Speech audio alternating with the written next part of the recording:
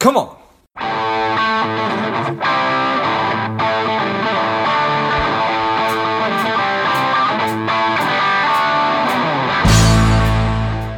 Welcome to Money Savage, a savage approach to personal finance. This is George Grumbacher, and the time is right. Welcome to today's guest, the strong and powerful Brent Nelson. Brent, are you ready to do this? I'm ready, George. Excellent. Let's do this. Brent is an estate planning and tax attorney at Ramon Law. I'm excited to have you on. Brent, tell us a little bit about your personal life, some more about your work, and why you do what you do. Yeah, well, thanks for having me on, first of all. Really appreciate it. And, in your order then, I'll start with personal life. I physically live in Tucson, Arizona. That's home base for me.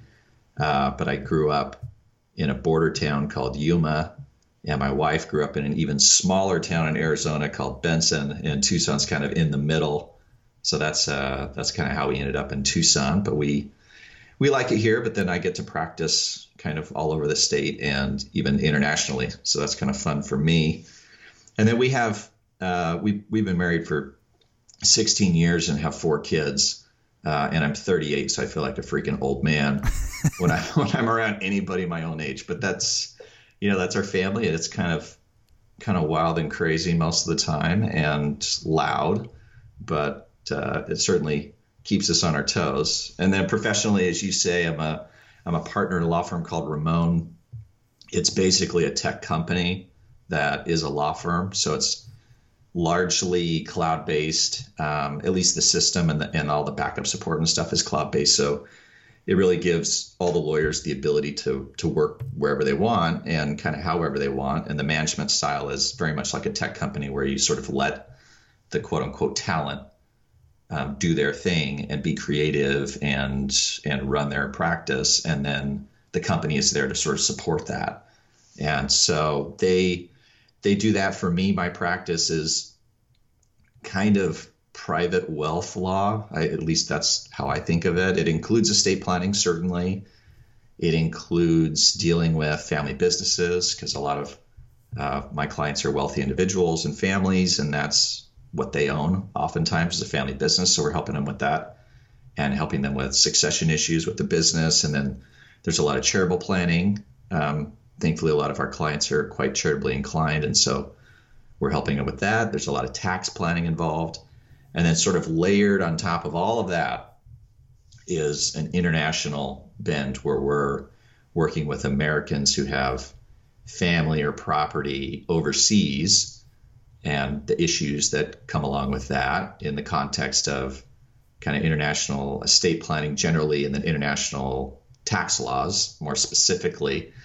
And then the reverse, where you have non-Americans who are coming here, or they have family here, or they're investing here, doing business here, and we're trying to help them navigate the U.S. international tax rules with an eye towards kind of broader estate planning and private wealth issues, and trying to knit the whole thing together nicely so we don't have any issues on one side of a border versus another, and the whole thing works simultaneously and symbiotically.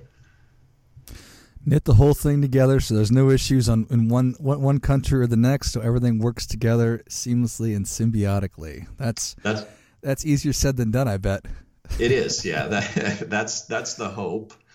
That's where we try to get. It's an area where there are a lot of foot faults, and the rules are quite complicated, and so and not well known. So it's easy for someone to do something that becomes difficult to unwind in a painless way. So much of that work, not all of it, but much of that work is actually trying to fix issues after the fact in the least burdensome way possible.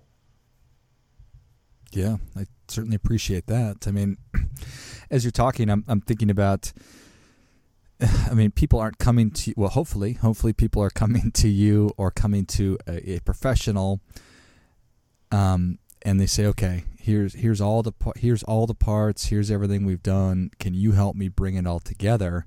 But how often does that happen versus somebody's coming to you when there's a problem, or they just need one thing at a time? I'm just wondering, like, would it be possible to engage with somebody to do everything, and how long would that take? Yeah, it's as far as the breakdown goes, I would get this is totally unscientific, so Sure.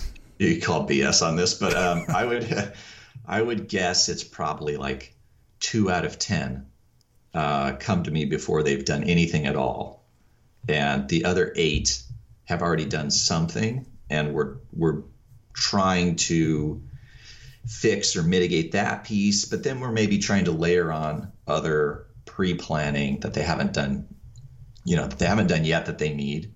Um, but it can be a long process, just depending on what their issue is. Sometimes the issues they seem very small, but they can have a big effect. So maybe let me give you an example. Yeah, great. Um, so for example, when you're trying to figure out whether somebody gets captured by the U.S. tax system when they're a non-American, one of the considerations is whether they own property in the U.S. and they would be subject to the estate tax. Okay. For American people, that is residents or citizens, you have an estate tax exemption right now of $11.58 million. So it's really not an issue for 99.99% of the country. That's probably the wrong number, but it's 99% of the country. It's not really an issue. But for non-Americans, non-residents, non-citizens, the estate tax exemption is $60,000, and it's not indexed for inflation, and it hasn't changed for a very, very long time, and nobody is lobbying to change it. So if you're a non-resident of the U.S., non-citizen, and you come here and say you purchase a vacation home in, say, Scottsdale, which is a common thing for like Canadians to do. Well, by purchasing that home, if its equity value is more than 60,000, you're subject to a 40% estate tax when you die. And so you can plan around it. It's quite easy to plan around, but you have to do it up front. And if you haven't done it up front, it's very difficult to avoid the issue unless basically you sell the property, which then exposes you to potential capital gains and income tax in the U.S. So there's just like these little footfalls that you probably wouldn't think about if you're just coming to the U.S. And you're just vacationing here, and you might think, hey, it's a great idea to buy real estate. We don't have any restrictions that say foreign people can't buy real estate. It's not illegal. It's perfectly legal. But by doing it, if you didn't know better, you could be putting yourself into kind of estate tax jeopardy. Got it. And so it's not a complicated thing. You just need to do it on the front end. And what is it? The common way to do it is to purchase the property through a foreign corporation. Certain countries it doesn't work as well for, Canada being one of them. But if the corporate laws of that person's domicile or residence is good, then they can set up a foreign corporation somewhere, and then they can purchase the property through the foreign corporation. Sometimes you create a structure for income tax purposes that actually includes a U.S. corporation, and then there's a foreign corporation that owns the U.S. corporation. There's some income tax benefits that come from doing that. But the estate tax rules say ownership of stock in a foreign corporation is not ownership of assets that are located in the United States when it comes to a non-resident, non-citizen. And if you don't own assets that are located in the United States for a non-resident, non-citizen, you're not exposed to the U.S. estate tax. So you could own things through this foreign corporation, things being assets located in the United States, and it doesn't really matter what their value is because you only own stock in the corporation. Technically, you don't own the underlying corporate assets. And by owning that corporate stock, you're shielded from the estate tax. There are some income tax considerations, so the structure may be a little bit more complicated than that, but that's sort of the general workaround from an estate tax perspective for non-residents, non-citizens. Got it. Fair enough. Well, I think that's probably a pretty common example, right? What are some other examples of work that you commonly see? Yeah. So now let's say you reverse it, and it's a U.S. citizen who is investing overseas, the U.S. tax law says if you're a citizen and you make money anywhere in the world, we tax you on it. And we actually don't care if you live in the United States. If you're a citizen, period, end of story, you have to pay your worldwide income tax in the U.S. In addition to that, you have to report essentially all of your foreign dealings to the IRS or to the Department of Treasury every single year. And failure to do that can expose you to very high penalties. So, for example, if you have an interest in a foreign bank account, that's more than $10,000 at any moment during the year, or in the aggregate, your foreign accounts have a balance that's over $10,000 at any moment during the year, you have to file a foreign bank account report, or FBAR. Failure to file that form carries a minimum $10,000 penalty. And if you willfully didn't file the form, the penalty is the greater of $100,000 or 50% of the balance of the account. Jeez. So if you have a lot of these, the penalties can start stacking up really quickly. And there are other forms. That's just one form. There are other forms that are duplicative that you also have to file. And then there are penalizing forms and rules that relate to interests in foreign corporations or foreign mutual funds. And so there's just this litany of things you have to be filing every year. And if you don't file properly, you get hit with these enormous penalties. At least potentially you could get hit with these enormous penalties. And so there are IRS programs to help people who haven't properly filed to kind of become compliant and pay a lesser penalty or avoid criminal prosecution that the IRS has opened up. All these programs are they're basically voluntary on the part of the IRS, meaning they could shut it down whenever they want. So there's one called the Offshore Voluntary Disclosure Program.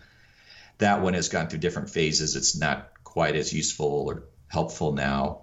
But the IRS has basically taken the position that, look, we gave you guys this out for this long, and so we're going to make the price of entry into the program harder and harder and harder, assuming that they've weeded out most of the people who would run afoul and need the program already.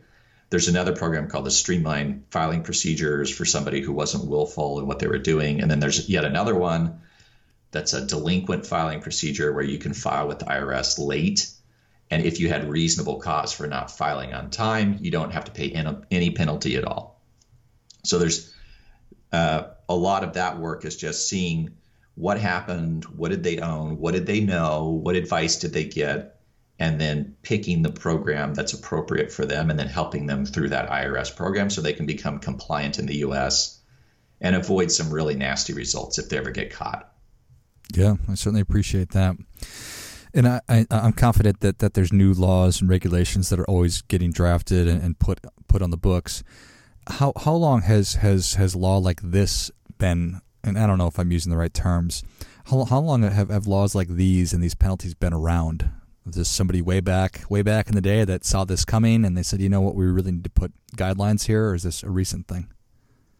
Somewhat recent, I guess, historically speaking, probably in the last, I'd say 20 years, a lot of these laws have come into being, at least in their current iteration. There have been similar laws relating to kind of cross-border transactions for quite some time. But the IRS has gotten more and more interested in ferreting out money that's overseas, in particular American money that's overseas. And so they've come up with stricter laws in order to enforce this worldwide income rule and to enforce the information gathering that they're trying to do. Like, they're trying to force people who are U.S. residents or citizens just to disclose, let alone pay the tax, but they want them to disclose the information about their foreign dealings so that the IRS knows what's going on.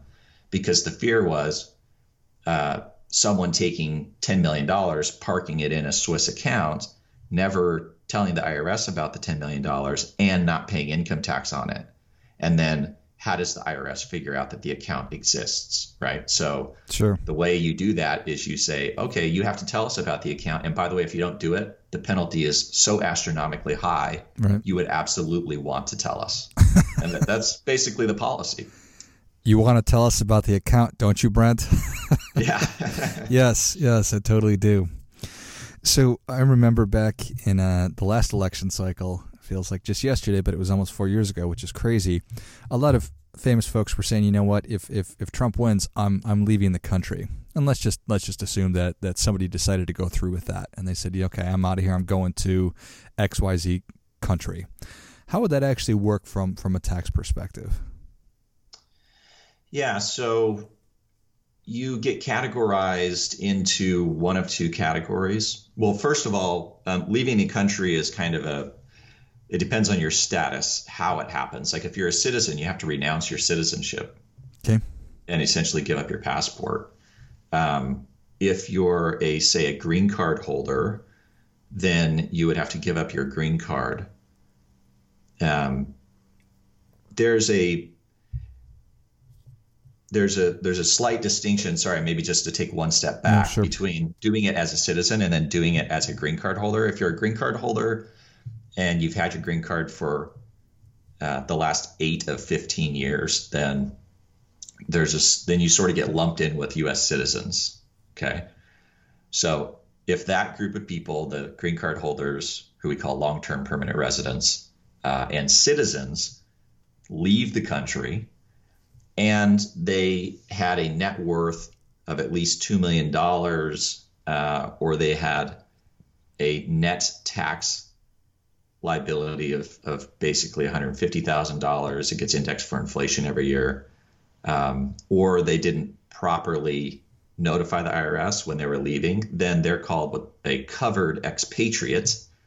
And covered expatriates get hit with a couple of taxes. So first of all, there's an exit tax that says when you leave, you're treated as selling all of your property, your worldwide property.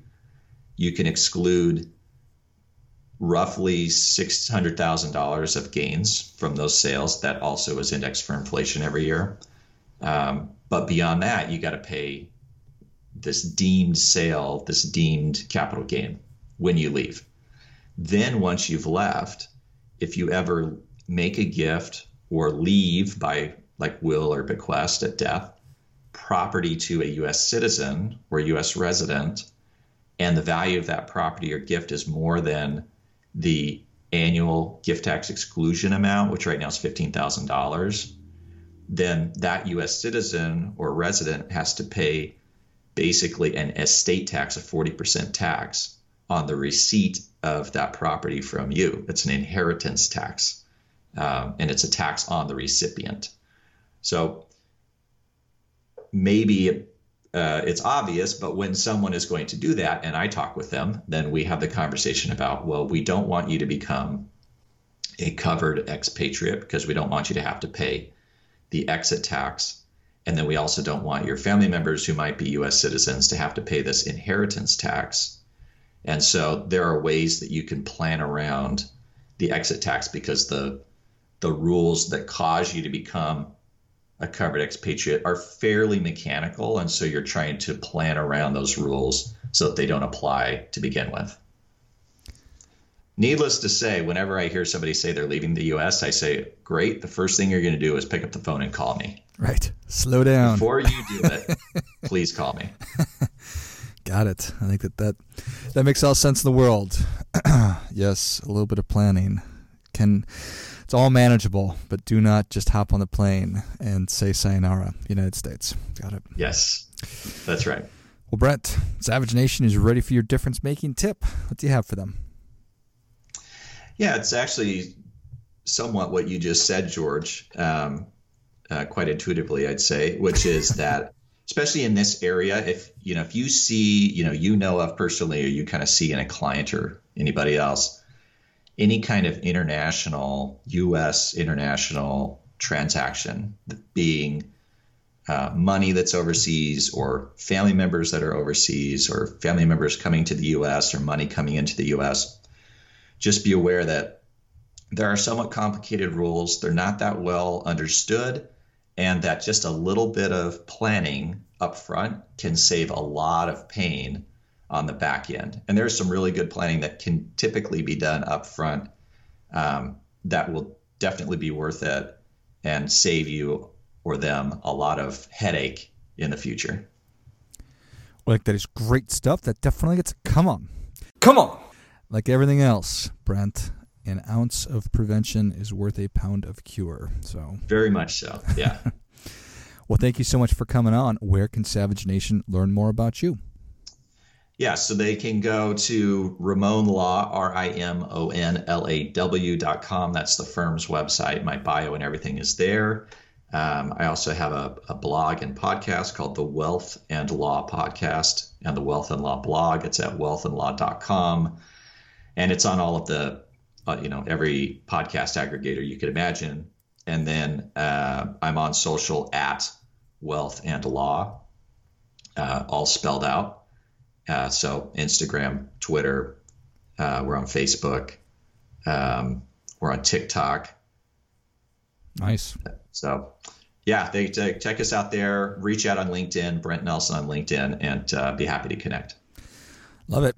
Well, Savage Nation, if you enjoyed this as much as I did, show Brent your appreciation and share today's show with a friend who also appreciates good ideas. Go to Ramon Law, RIMONLAW.com. Go to wealthandlaw.com. Check out the podcast, check out the blog, and then follow him on social media as well. I'll list all those in the notes of the show.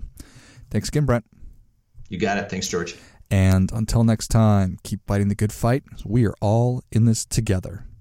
I've been asked by so many people over the past couple of years about how do I start a podcast, that I've developed and released a course that will teach you exactly how to do that step by step, from figuring out the kind of show that you want to have to understanding how all the technology works behind it, and then how to get great guests and keep the thing moving and how to grow it. So if you're interested in that, check it out. You can go to georgegrumbacher.com/podcast course, and you'll find it there. You can just go to the website. I'll also list that in the notes of the show.